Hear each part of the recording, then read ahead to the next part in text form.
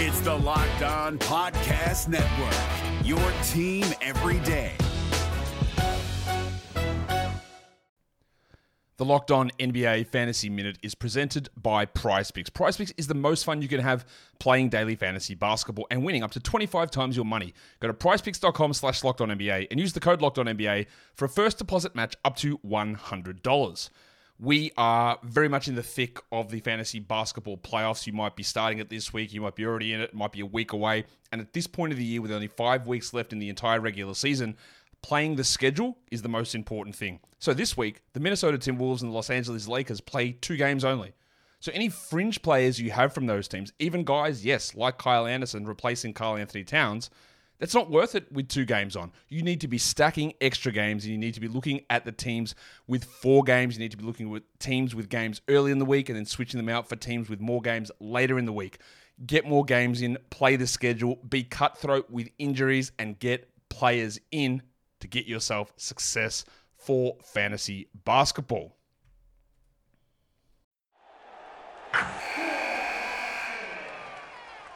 Wilson, you sent the game-winning email at the buzzer, avoiding a 4:55 meeting on everyone's calendar.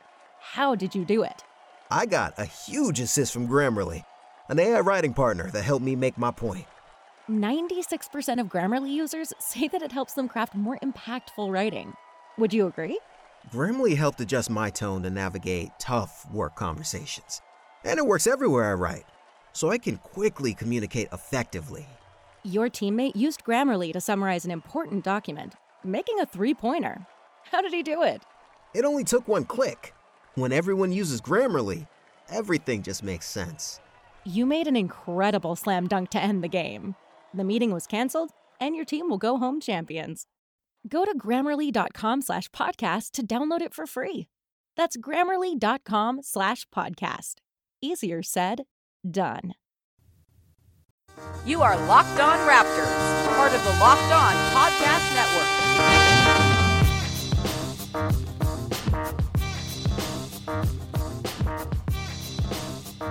Hey, how's it going? Welcome to episode number 514 of Locked On Raptors for Saturday, May 18th. I'm your host, Sean Woodley of RaptorsHQ.com. You can find me on Twitter as always at WoodleySean. Find the show at Locked On Raptors. You can find links to every single episode of the podcast. And of course, make sure you're checking out the Locked On Podcast Network team focus shows for all 30 NBA teams. We've got Locked On Fantasy Basketball, we've got Locked On NFL and all the NFL team shows as well. A bunch of MLB shows getting launched over the last month or so here as the season has gotten started too. So no shortage of stuff for you to check out on the network. And if you find a show that you want to support, please subscribe, rate, and review on iTunes, Stitcher, Spotify, Google Play, wherever it is you get your podcast is deeply, deeply appreciated.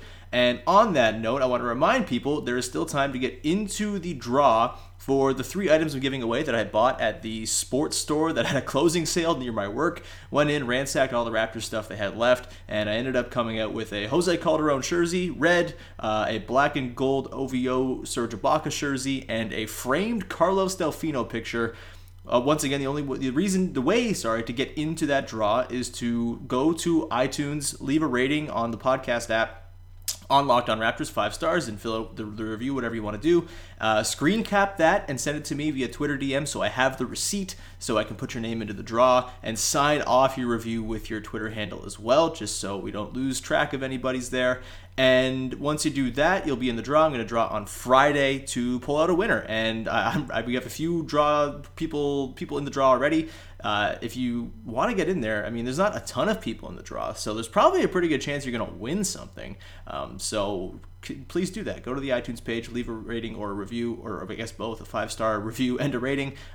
Whatever the hell the thing is. My brain is all confused. Do the thing that I ask you to do all the time. Send me a Twitter DM with a screen cap of you doing so, and I will put you into the draw. It should be fun and some cool stuff, and I will ship it to you for free whenever I do the draw next Friday, the 24th. All right.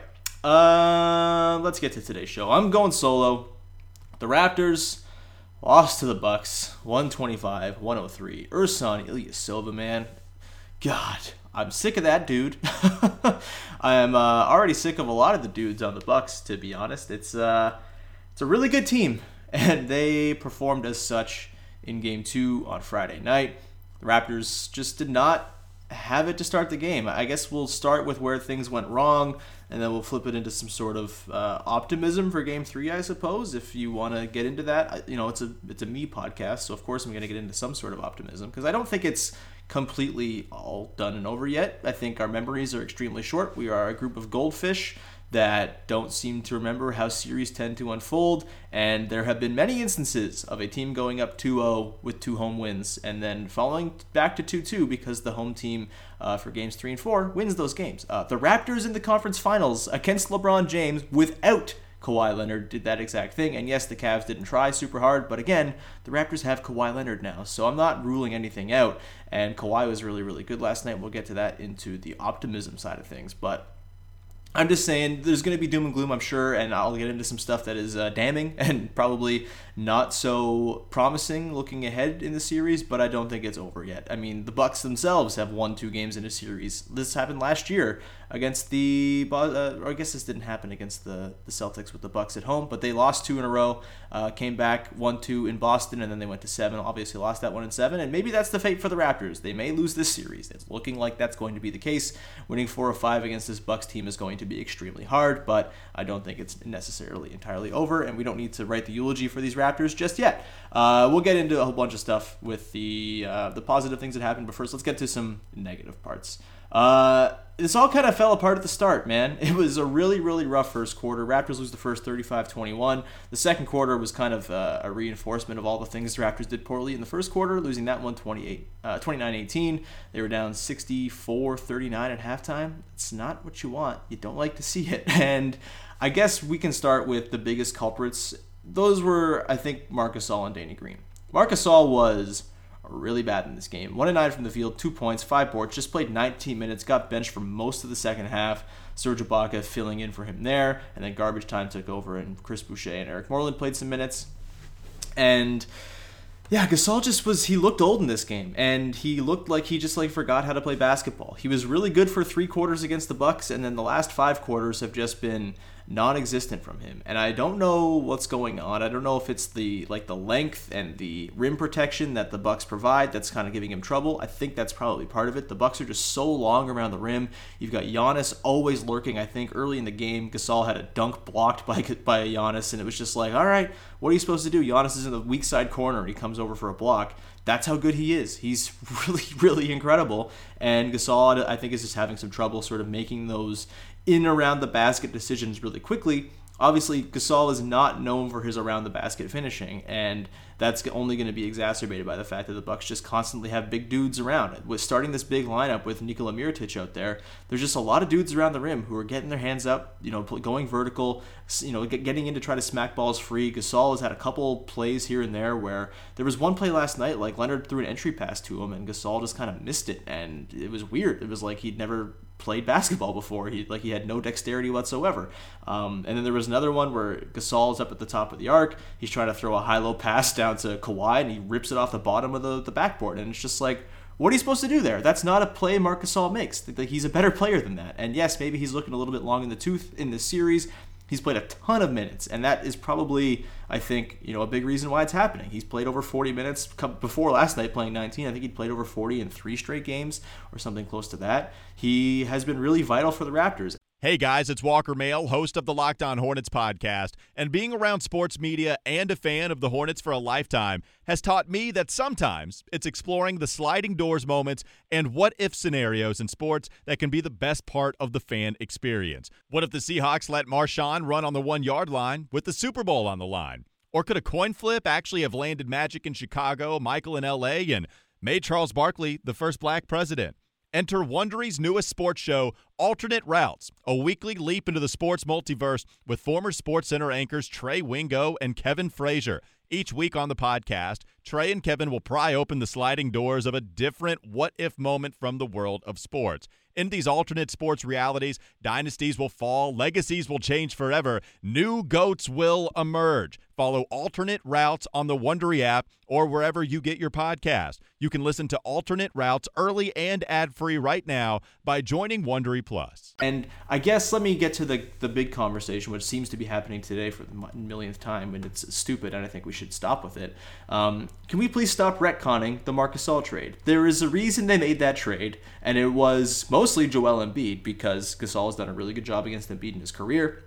He did an amazing job against Nikola Vucevic in the first round, and in theory, he should be a pretty good guard for Brook Lopez. And Lopez hasn't exactly had, outside of the second half in Game 1, where he pretty much put up all of his numbers, he's not been very good in the playoffs in general. And in this series, he was not great in the first half, and he was awful last night. And it's not all because of Gasol, obviously. Gasol only played 19 minutes to Lopez's 27, and I don't think anything Gasol did last night could be construed as positive. But I don't think the Raptors even get to this point without Marc Gasol. That is the thing. Like, yes, Jonas has had pretty decent numbers against Joel Embiid in the past, but there was just never going to be a world in which he was going to be constantly reliable on the floor and to have him out there at all times. Maybe against the Sixers you could have done it, but I still think over the course of a series he's probably getting beaten to shit by Embiid, because Embiid's better and stronger, and Jonas is less used to having to deal with that kind of defensive role and burden for an entire series. And Gasol was so good against Embiid. Embiid shot like 35% for the series, maybe even less than that. And Gasol had his hands in that all the time. There's a reason that you matched minutes with him. And yes, maybe Gasol lost those minutes a lot of the time, but to lose those minutes by 10 points and not 30 points is the difference between winning and losing that series. And in particular, Game 7, where the Raptors only won lost the Embiid minutes, the 45 Embiid minutes by 10 points, and won the 3 non-Embiid minutes by 3.5. Had Gasol not been any better against Embiid, had he not been Gasol and not been the reliable defender against Embiid that you need, the Raptors lose that game. And you don't get to this point without Gasol. The trade always made sense. And now I think there's some sort of creeping, the sentiment is that like, oh yeah, but they forfeited all their depth. First of all, depth matters, obviously. We've seen it with this Bucks team. They rolled 9 deep, and they have a lot of dudes who are on the bench who aren't playing, who could probably play in a playoff series. Tony Snell, Sterling Brown, whoever. But like, depth only helps you to a certain extent, and your depth only matters if your starters are really, really good, and your depth can only sort of help you if they're filling in minutes for very good lineups. And I think having DeLon Wright and CJ Miles and Jonas would have been nice to be deep, but then you have like way bigger holes in your starting 5, and you're probably going to end up getting torched in those starting 5 minutes, and your bench minutes aren't going to matter as much anyway, because you're never going to win bench minutes in the playoffs. It's just not a thing that happens. The Bucks have done that, but mostly playoff benches are just about trying to weather the storm. And I guess the thing people are kind of getting on now is like, oh, they should have traded Fred VanVleet instead of DeLon. Maybe you could argue that. I think Fred, his playoff drop-off has been so stark and so bizarre, and he looked so good after he came back from injury that I don't know if that, people aren't going to be saying that. People weren't saying that at the time. People were saying, hey, yeah, Fred, the shooter, the guy who's a little bit more reliable, that's the guy that should be around long-term. There was obviously the questions with DeLon Wright's future as well and what to do with him in the offseason. Trading DeLon made some sense at the deadline. Then you have CJ Miles, who was part of that trade. And like, CJ Miles was not going to be a part of this series. And if he was, something horribly wrong has happened. Like, he was awful this season, was awful like start to finish this year, did not have like a single good game for the Raptors. People were totally over the CJ Miles thing. And him in a playoff series, he's a really glaring liability on defense, which you can't have. And his shot was, he was not reliable. It's just kind of the thing. Like, you can't retcon the whole thing and say, oh, but CJ Miles would have been great on this team. People were ready to just like kick CJ Miles to the curb and have him not be on the team in like December. And there would have been no problem. There was no problem when he got traded. And I just think the depth, those guys, and with this roster, really you're talking about one extra guy as part of the rotation, and that's DeLon. Obviously you would have had to include Fred. So in the trade for Gasol, so maybe if you say you don't do the Gasol trade at all, say that you just never do it. Jonas, I think, is a step down from Gasol in most areas except for scoring. And maybe you could argue that the scoring has been necessary in this series and they could have used an extra guy to go get a bucket. I'm not sure I want to run post touches in the playoffs, especially with a guy who's not a particularly good passer. That's pretty easy to coach against and sort of thwart if you're an opposing coach and an opposing defense. As far as like DeLon, yeah, maybe DeLon would be a more preferable option to Fred in this series. But when the trade happened, the thought was, hey, DeLon's like the one non-shooter on this team. Fred VanVleet's a good shooter. And when he came back, he was so good when he came back, so quick and explosive and getting to the rim and all the good things about Fred. That's fallen off here, and I don't know what the real explanation is other than that he's small and the playoffs don't cater to small guys super well. But I think the way that he was playing and his strengths and sort of as opposed to what DeLon's weaknesses are, I think you were going to trust Fred to sort of come through in the playoffs in a bigger way than DeLon would have or could have. Maybe that's wrong. Maybe you could have used DeLon's length and his defense in the series, but there's also the financials of everything as well. But Fred had the bigger contract and is more locked in long term. DeLon was a restricted free agent this summer. Maybe that was appealing to Memphis. Like maybe the trade doesn't happen if you don't include DeLon and you try to get Fred in there as well. And ultimately, I still think the trade was the right move. Gasol has been bad for the last 5 quarters, but he's been very good for most of the series, most of the playoffs. Even with his lack of aggression, his defense has been great. He was awesome on defense in Game 1 for the first 3 quarters, and that it fell off the wheels, obviously. But the Raptors aren't here without him, so we can probably stop just going back and sort of JV hiving it up every time Gasol has a bad game. Like, guys have bad games. It's what happens. Elsewhere in this game, I mean, it was just sloppy and shitty early on. The passes were not there. Kyle even had a couple of just like blatant, obvious bad giveaways that made no sense, and I don't know why he made the decisions he made. Kawhi was not on the ball enough. He only took 5 shots in the first half. He was 4 or 5, which was great, but he just did not shoot enough, and the offense wasn't running through him enough. And yes, like the Bucks are throwing good defense at him. Chris Middleton's very good. Malcolm Brogdon's been awesome, but Kawhi still, like last night, in a game where it seemed like he was defended very well, walked into 31 points on 18 shots. Like, he's really, really good and has kind of been defense-proof for most of these playoffs, aside from a game or two here or there. And I just think, like, run the offense through him more. Have him, like, the Bucks aren't trapping the way the Sixers did, so you can probably get away with Leonard with the ball in his hands more because he's not going to get killed for his lack of playmaking out of traps and his sort of hit-or-miss sort of ability to read the defense and move the offense along. You're not going to get burned by that by these Bucks because they're just kind of switching everything. You can get switches that you want. You can, if they're fighting through stuff, I think I'll take Leonard on a one-on-one against Middleton or Brogdon a lot of the time. Like, he's really, really good, and they just weren't really leaning on that quite enough. I liked that Nick Nurse, as much as the Jody Meeks minutes were silly and probably not necessary, I did like that Nick Nurse was a little creative in trying to get Leonard some extra rest. I thought that helped. He looked sprightly in the second half. That was great. And yes, the Meeks wasn't great, but the minutes where he was out there, especially at the end of the first, they were like a +1 in those minutes, and they survived it, and that's fine. He was not ideal, obviously, and that's kind of the problem you're put in right here with 3 guys off the bench who you can rely on, and even then, can you really rely on them? It just becomes a really slim pickings for who's going to get those 9th man minutes if you really need to buy a couple extra minutes of rest for your guys. And you can quibble with how Nurse deployed those lineups. It was weird having Kawhi play with 4 bench guys to start the second quarter, but again, it didn't burn them, and it was for a short amount of time. And it's not like the Sixers where the Sixers are rolling out their starters at the start of second quarters, right? Like, they don't have the weird rotation patterns. The Bucks don't, at least. And you can kind of get away, I think, with more bench-heavy looks than you could against the Sixers because the Sixers always had lots of starters on the court, and they had weird times where they'd bring their best guys in. So I think it's a little bit different and a little more permissible in this series to have Meeks play some minutes here and there. Obviously, he wasn't good. He missed a couple wide open mid-rangers that would have been nice had he gotten the fall in, and the Bucks really seemed okay with letting him shoot. Not ideal, obviously, but I don't totally begrudge the decision to have him out there. It was just, Nurse had to try something, man. He had to sort of throw something at the wall, and Malcolm Miller is probably not someone you want to trust right now. Jeremy Lin, I just don't think he can do it either, and the defensive liabilities to have him out there with Fred as the 2 guard I don't think makes a lot of sense. It's really, really hard when 2 of your reliable veteran guys who have been awesome all season and who have been there and through wars in the playoffs and have been deep and have shown that they can do it in the postseason.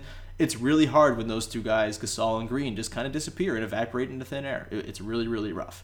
It also didn't help last night that Pascal Siakam got into foul trouble early. I thought he did mostly a pretty good job on Giannis. I mean, the whistle, I'm not a ref guy. I'm not going to be a ref boy here, but the whistle that Giannis gets is very, very forgiving towards him, I think. And he gets a lot of sort of 50-50 calls, I think, just because he's so strong and so muscly and he bounces into people. And I think he kind of does a good job. I mean, it's a skill. It's obviously, I can't, as someone who watched DeMar DeRozan for years, I can't complain about a guy being very good at picking up foul calls. It's just, I think Siakam maybe got a bit of a rough whistle last night, sort of a Jakob Poeltl whistle. He's done mostly a pretty good job on Giannis so far, and I've been really encouraged by that. And if there's one thing I'm taking as like a really nice thing from this series, it's that Siakam's done a really good job with, an upgraded defensive burden than he's had in series previous. And he's 4-9 last night. I didn't think he was great offensively by any means, but hard to get into a rhythm when you're only playing 26 minutes and you're in and out with foul trouble. And he fouled out so early that you didn't get to see much of him in the second half. It was a bummer. It was a real bummer that Siakam had the night he did, but it is what it is, I suppose. And you kind of move on, and I would imagine he'll be good in the next game. He's usually bounced back pretty well in this postseason, and I don't know how much the calf is still hurting him, but he's done a pretty good job at least sort of being there in front of Giannis, and hopefully he gets a little bit more of a forgiving whistle next game. Just up and down, man. Just a really rough game. Kyle Lowry going 4-13, not awesome. I thought Kyle still did many good things, and in the third quarter, when the Raptors made that comeback, at least the attempted comeback, they won the quarter 39-31. It seemed like they kind of found a flow and a rhythm. It was all Kyle pushing the pace, and that was the thing they did not do in the first half at all. It seemed like everything was a half-court possession, and obviously that is sort of amplified by the fact that they were playing shit defense and the Bucks were just dropping everything, and Ersan Ilyasova was putting everything in the hole, and nothing was sort of leading to the Raptors to get out. They were not grabbing defensive boards. They have 11 offensive boards in this game, and they gave up just like a lot of high quality looks in the first half that ended up falling, and the Raptors could not get their transition game going out of that. And that is obviously where things fall apart. And I've talked about this over the last couple of episodes. Like, that's going to be the battleground of the series. If the Raptors are going to come back, they have to be the ones to dictate the pace. They have to be the one to grab those long rebounds on the Bucks threes. Like, the Bucks take a lot of threes. There are going to be long rebounds. Your guards have to be ready to grab those boards. And there were just way too many times last night that the long boards, go out to a Bucks player, and instead of getting a great transition opportunity the other way, it's a Bucks player, canning a three in your face after you had a good defensive stand. So obviously, this is very fundamental and rudimentary stuff, but they kind of forgot it last night, and the guards did not do a good job of rebounding and being ready to sort of push it off that. Pascal Siakam with just one rebound. So much of what the Raptors do on the break is Siakam grabbing a board and taking it himself, and to only have one last night, you can't have it. He only had, and it was an offensive board. He had 0 defensive rebounds last night. That can't happen with Siakam, because that is a source of Raptors offense, is defensive rebounds from Pascal Siakam in particular. So just not any of the things that make the Raptors good happened last night. That was a really, really rough performance, and it's disappointing, and it's deflating, and you can look at it and be really upset because they're down 2-0, and it seems like an insurmountable mountain to climb because the Bucks are so damn good. But there are reasons for optimism, I think. I think Kawhi being as good as he is, that's going to transfer over to the next game, I would assume. I don't think Gasol is going to be as bad as he's been through the first 2 games. He's, 3 of 20 from the field in 2 games? He's not that bad. And, it's unreasonable to expect that he'll continue to play so poorly. No matter what moves you made last year, TurboTax experts make them count. Did you say no to a big wedding and elope at the county courthouse? That's a move. Did you go back to school to get your degree? That's a move. Did you relocate for a fresh start? Well, that's literally a move. Maybe you moved into a houseboat instead of a house, or switched gears from rideshare driving to video game streaming. Or you rode the stock market to the moon and back. TurboTax experts make all your moves count, getting you every credit and deduction you deserve. File with 100% accuracy and get you your max refund guaranteed. So, switch to TurboTax. Make your moves. They'll make them count. See guarantee details at turbotax.com/guarantees. Experts only available with TurboTax Live.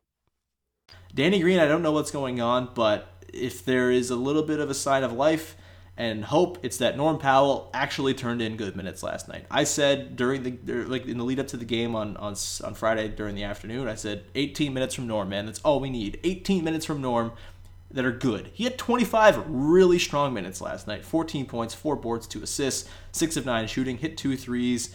It was a really great showing from Norm off the bench. The kind of thing that has swung a series in the past for the Raptors is Norm showing up. And I'm not saying it's going to do the same and have the same effect if he continues to play 25-ish minutes a game going forward here, but it certainly can't hurt. And he was really, really effective and exciting and just sort of had that sprightly sort of pop that Norm Powell typically has. And I think a lot of it was, filling in for Danny Green's minutes, playing with really good players. Norm is free to just kind of hang out. He's always been at his best. Think about when he used to start in place of DeMarre Carroll as the fifth guy in that starting five. Think about when he subbed in as a starter against the Bucks in 2017.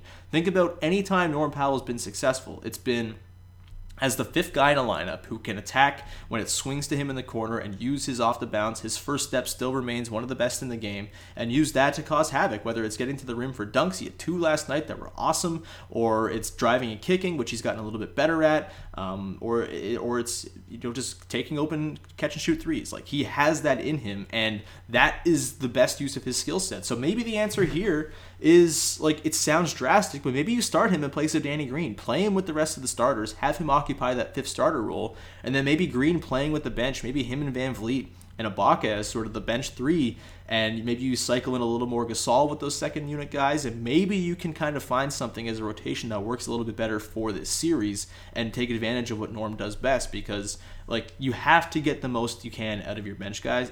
It's a must in this series. There's no room for 5 guys on the team to be good.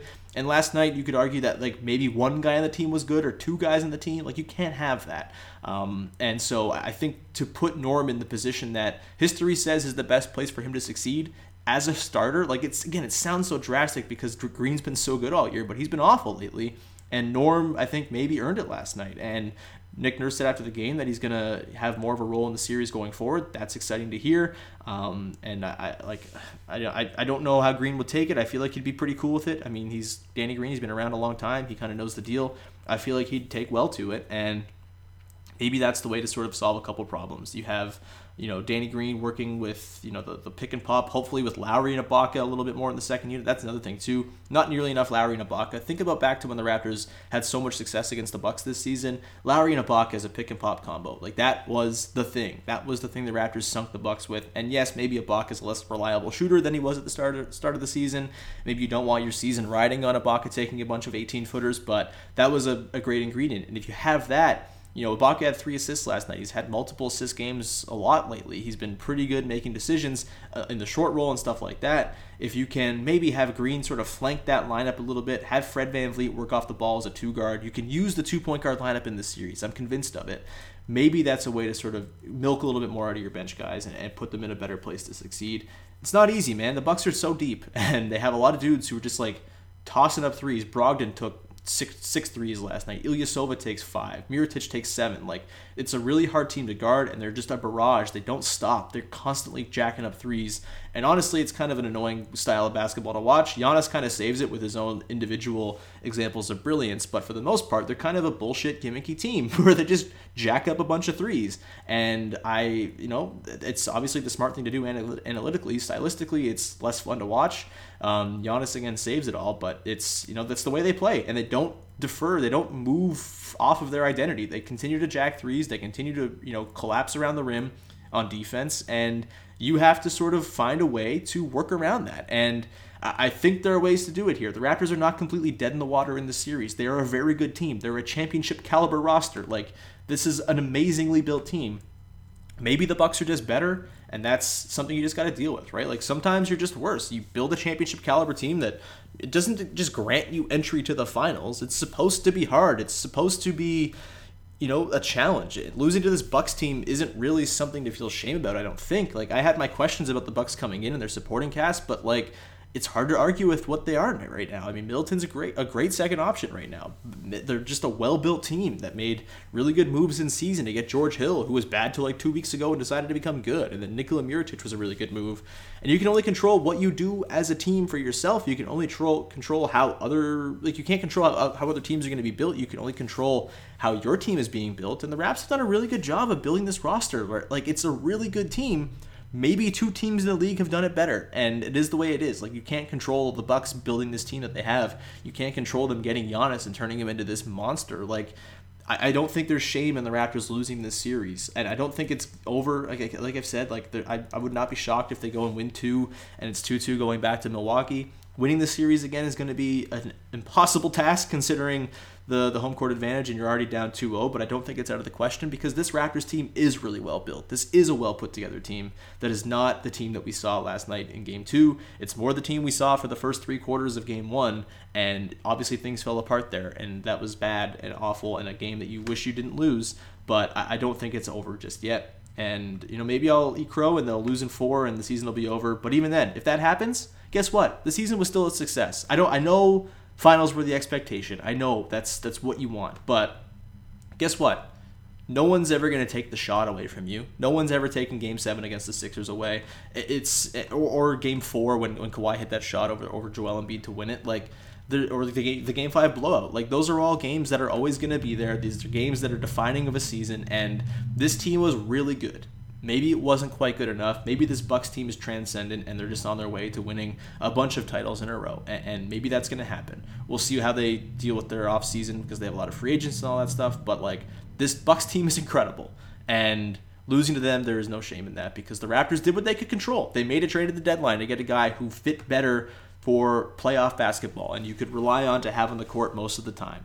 And they traded for Kawhi Leonard because they said, that guy's really good. We don't care about the risk. We're going to do it anyway. And guess what? That trade was worth it, and you do it 1,000 times out of 1,000. An incredible trade. And maybe he stays. That's the other thing, too. The conversation after every single Raptors loss is oh, man, look, it means the Raptors are going to lose Kawhi now. And people, flip back after they win a game. But it's really silly to do that. If nobody can read Kawhi, if nobody knows what's going on in Kawhi's mind, how fucking stupid is it to assume that every single game is weighing on his mind? It just seems really, really impossible to discern what he's thinking. So to try to do so and just assume that you know what he's thinking based on every result of every single individual game is kind of dumb and a waste of space and ink and breath. And it just...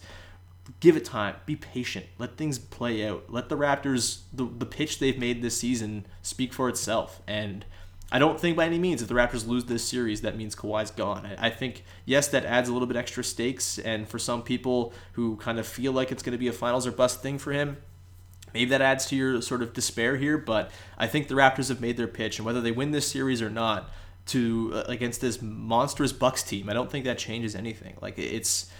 Obviously, it would help to make the finals, obviously. But I don't think this, diminishes the pitch they've made if they lose in the conference finals. They're in the conference finals. It's hard to get to the conference finals, man. It's really hard. I mean, the Spurs would lose rounds. They would lose the first round. They lost the first round to the Clippers and stuff. It's not easy to get where the Raptors have gotten so far. They played a monster of a series against the Sixers. They won it. That has to count for something. Every time Zach Lowe goes on his podcast to talk about Kawhi, it seems like the chance he stays goes up 5% in his mind. That's good. These are all good things. The pitch they've made is really, really good. Maybe it gets a bit better if they make it to the finals, but I think it's pretty good even if they lose here. And I don't think they're going to lose in 4. I think they'll at least take 1 in Toronto. I would not be shocked if they took 2. We will talk all about that, of course, when the time comes. I'll have a podcast either from the arena on Saturday or on Sunday after Game 3 or on Monday to break it all down. So I think I'm going to leave it there. Lots of just spilling of the brain in this game, but in this podcast, but there's a lot to spill, I suppose. And apologies for the lack of structure. I felt like I should just talk for a bit. So that's going to do it. Thank you so much for tuning in. Please subscribe, rate, review, iTunes, Stitcher, Spotify, Google Play. And when you do leave a review, please screen cap it, send it to me, tag it with your Twitter handle, and you will be put into the draw to win the Jose Calderon jersey, the Serge Ibaka jersey, or the Carlos Delfino framed picture. It's a cool picture. I want to keep it for myself, but I love you people, so I'm going to give it to you instead. So thank you so much for tuning in. Don't get too down. The season was a success. Kawhi staying, all that good stuff. It's a very good team that has run into a monster of a team, and there's no shame losing to the Bucks, man. We underestimated them probably, and maybe made too much of their uncertain nature and sort of their out of nowhere first seasonness of it all, and sort of the 2015 Warriors effect, I think, of is this really real? How do we buy into this? How is it going to translate to the playoffs? You never know until you see it, and most people are late on these things. Very few people are early on these things, and we may have been late to realize that the Bucks are just a transcendent team. And If that's the case, you lose to a transcendent team. I know it's a road story for the Raptors and Raptors fans, losing to a transcendent player and a really, really great team. It happens, man. It's just the way it is. And if Kawhi's on this team going forward, guess what? They also have a transcendent player who can do that to other teams as well. And if Kawhi sticks around, I mean, Bucks Raptors going forward is going to be a fascinating back and forth. I think they will kind of control the conference with those two players, and that's exciting to think about. So it's not all doom and gloom. It's fun times right now. They're in the playoffs. They're in the conference finals. It could be much worse. You could be talking about the lottery right now, and you're not. So. All right, I'm going to leave it there. Optimism over. Please subscribe, rate, review, as I said. Get into the draw for the Delfino and the jerseys. And I'll talk to you on Monday or Sunday, whenever I get around to it, with another episode of Locked On Raptors. Hey, Prime members, you can listen to this Locked On podcast ad-free on Amazon Music. Download the Amazon Music app today.